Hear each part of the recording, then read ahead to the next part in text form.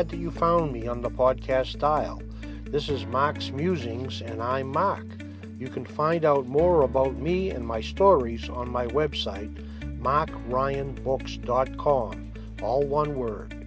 On this podcast, I will be reading some of my stories, interviewing other writers, or discussing my daily writing routine. I write general fiction short stories and grab my ideas from the current news headlines. I then use my creative imagination to include a twist and write a fictional story that defines the topic and explores the what-if of the situation. My previous stories have involved ideas on climate change, drug wars, wine and aging, bioterrorism, art theft, earthquakes, and many other interesting topics. My recent book is called Escape North and describes the current immigration fiasco. It's a satire about foreign house cats that have overstayed their visa and try to gain citizenship in the U.S. or escape to Canada, where they are more welcome. Led by their fearless leader, Baxter, the eldest cat, they battle public opinion, the courts, and a presidential decree. During the next few weeks, you are invited to listen to this extraordinary tale. You can also read along with me by getting my book on Amazon.com or Kindle.com in ebook or paperback format. The book is titled Escape North by Mark K. Ryan. I would also like to thank WCTV, Wilmington Community Television, for helping me make these podcasts and for hosting them. Your comments are welcome. Send me an email at mail@markryanbooks.com. Don't go away, I'll be right back.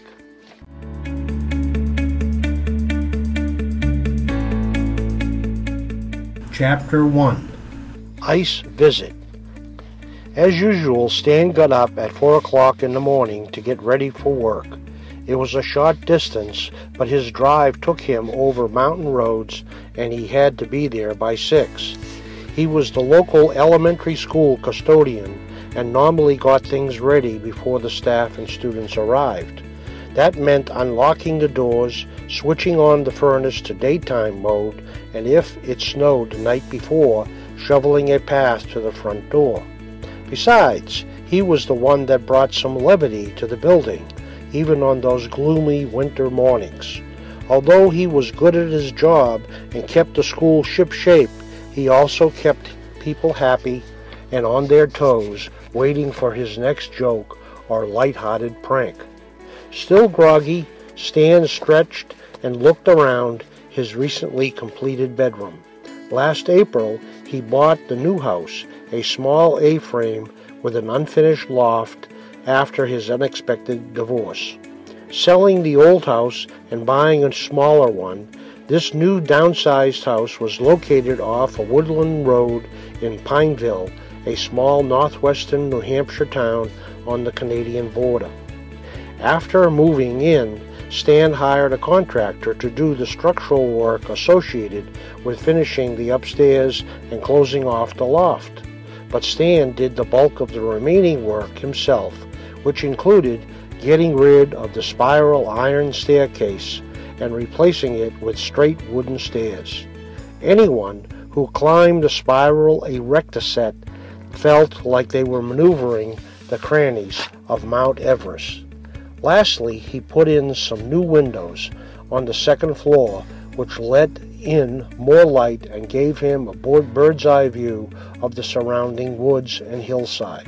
Similarly, at work, he fixed and repaired everything around the building and did all the landscaping outside when spring came. It would be hard to replace him when he retired next year. Stan was pleased with the end results at his home. Now the house had 2 bedrooms upstairs and 1 downstairs. There was plenty of room for his grandkids who lived in Utah to visit for a few weeks this summer.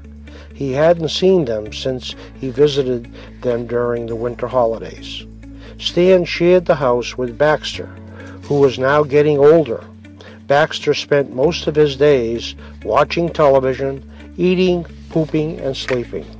Approaching his senior years, he never came upstairs. The climb was too steep. He usually wandered from room to room, waddling across the floor and dragging his belly. Stan shook off the remnants of sleep, washed, shaved, got dressed, and ate a quick breakfast with Baxter. He then put on his coat and walked towards the front door to leave for work.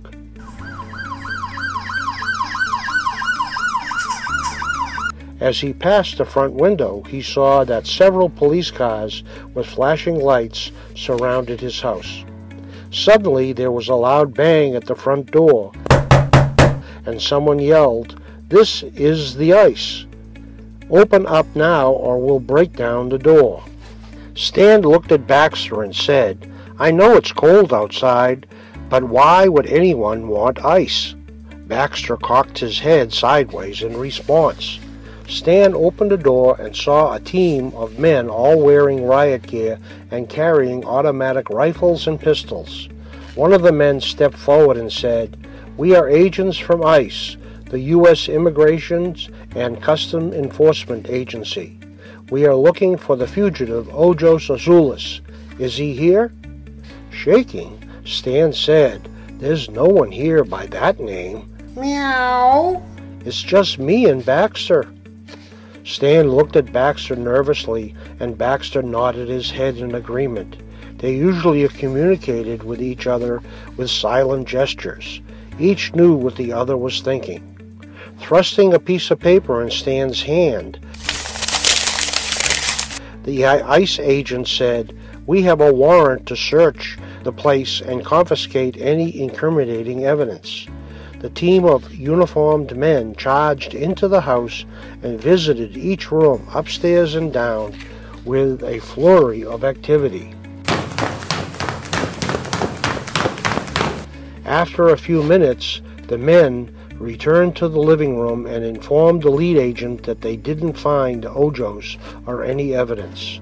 Not wanting to leave empty-handed, the lead agent pointed to a box in the corner and said to the other agents, "Take that box and bag it for DNA analysis."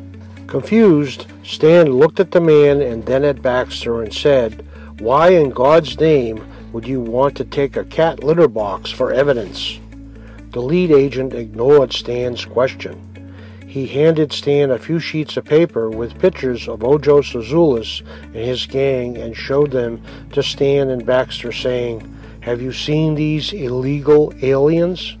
Stan looked at one of the papers in his hand, entitled Wanted Posters. It showed a picture of a Mexican hairless cat with deep blue eyes.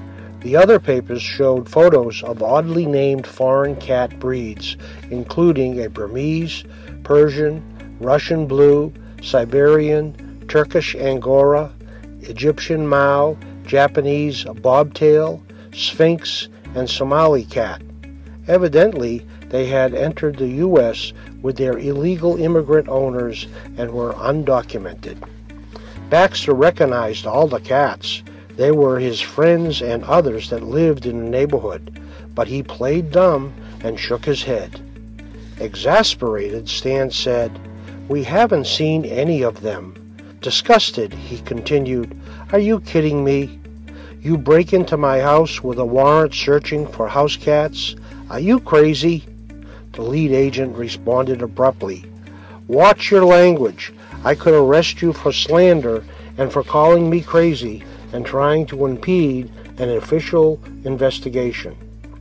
This is an official warrant related to the President's executive order banning all immigrants from 7 Muslim countries from entering the U.S. We are deporting all undocumented immigrants, especially Mexicans. In addition, the ICE was given orders to round up all 8 million illegals and their families for immediate detention and deportation." He continued, "The warrant also specifies that I check all papers necessary to verify questionable citizenship." He pointed to Baxter and said, Show me your driver's license and your friend's documents. As you probably heard, the president has called for extreme vetting. That means we check all veterinary papers, licenses, visas, and green cards. Luckily, Stan had just taken Baxter to the vet for his shots and had the papers in the kitchen drawer.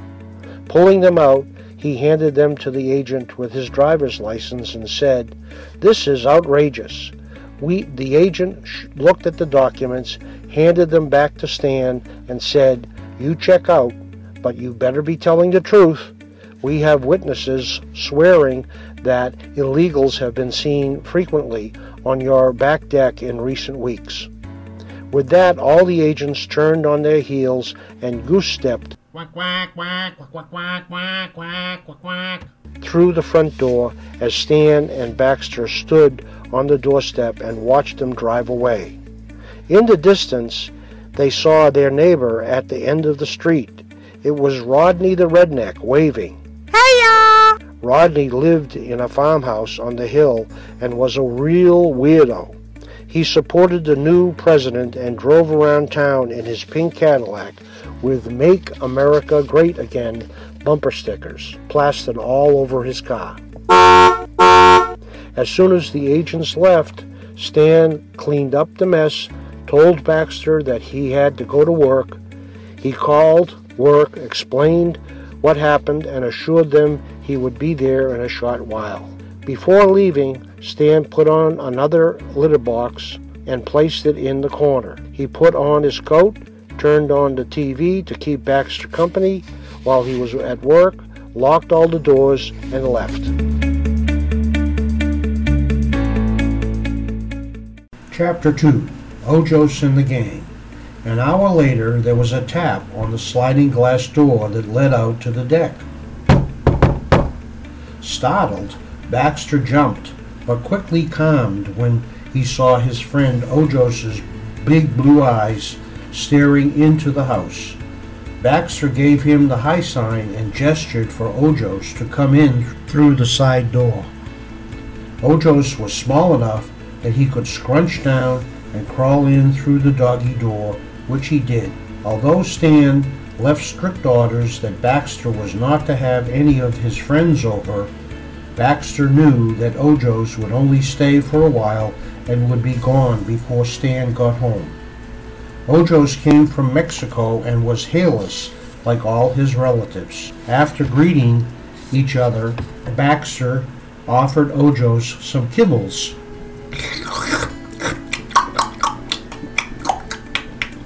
To munch on. He then told Ojos about the ICE visit and the wanted posters of him and the gang. Ojos got very nervous and excused himself to use the litter box. You could hear him struggling with anxiety. Oh, boy. Later, they both watched Good Morning America on TV as the news bulletin flashed on the screen.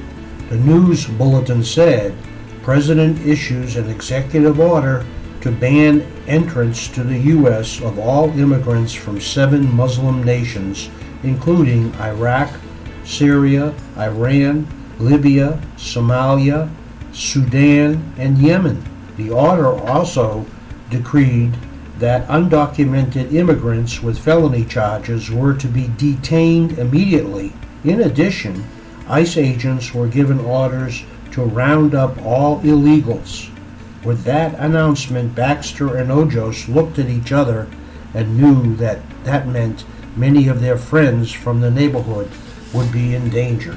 Baxter then replied, "This TV bulletin is not fake news, as frequently described by the president. This breaking news story is on the top news station CNN, explained by Chris Como and Allison Camerata as the God's honest truth." Ojos added, "So help me God, it must be true if reported by CNN. That's where all American cats get their daily briefing, diluted with a cup of joe and a dash of catnip." A few minutes later, there was a tap on the sliding glass door, accompanied by a loud ruckus meowing. and catcalls from the fearless feline neighborhood gang. Baxter frowned as he saw some of the same fugitive immigrants from the news report standing on the deck like they were in a police station lineup. There they all stood, the Siamese, Persian, Burmese, Russian Blue, Siberian, Turkish Angora, Sphinx, and Somali. Although they were all considered illegal immigrants, their beauty and special traits only conjured up thoughts of royalty and regal heritage. How could such beautiful feline creatures be grouped with common criminals? The president even called the human immigrants rapists, thieves, and murderers, and their pets flea-infested and diseased vermin. Baxter and Nojos exited through the doggy door and spoke to the crowd. As the eldest, they all looked up to Baxter for sage advice. He tried to console these tearful, meowing fugitives from justice. Baxter said, "I will do what I can and get my friend Stan to intervene. Stan can fix anything. After all, he is the head custodian in charge of cleaning up messes and always knows where to get rid of the day's trash." All the cats had something to say about their fate. Beulah the Burmese was babbling through torrential tears. "I don't want to be sent back to Burma, where the chief terrorist Jungle Jock will chop off my head for looking at him the wrong way." Eva, the Egyptian Mao, muttered, "Back in the streets of Cairo, gangs are lining up all infidels and disbelievers near an open ditch and will shoot them with a machine gun. There are mass graves everywhere." Eventually, all of Baxter's friends went home, winding their ways through the deep woods, following the woodland trails they had blazed over the years. Their home was now in this quiet New Hampshire woods. They raised families here, away from the turmoil of war-torn countries. They were all adopted by loving American families, giving them comfort, shelter, food, and companionship. Isn't that the foundation of America? Baxter watched them all drift away with their heads hung low. He had to do something for his friend. They were close family, and he was the godfather for many of their children, born here in America. These young kittens were naturalized citizens, while their parents became fugitive immigrants under the law, since they overstayed their visas. Baxter was also an ordained minister and local justice of the peace. Along with Stanley, they both took an online course and studied hard to learn all the legal lingo. Of course, Stanley tutored Baxter in all the liturgical language, and they both passed the multiple choice test with ease. As soon as Baxter had his legal papers, the local cats showed up at his door in droves to take the nuptial plunge. Many of the immigrant cats dated the local domestics for the acceptable duration and then asked their beloved for their perpetual pause in marriage. As time went on, Pineville became an American melting pot for mixed marriages and feline migration, absent of interracial barriers. Stanley also joined many locals and immigrants in the bonds of marriage who settled in Pineville. Eventually, they had children, built homes, worked hard, and became part of the community. Tune in next time for episode 2.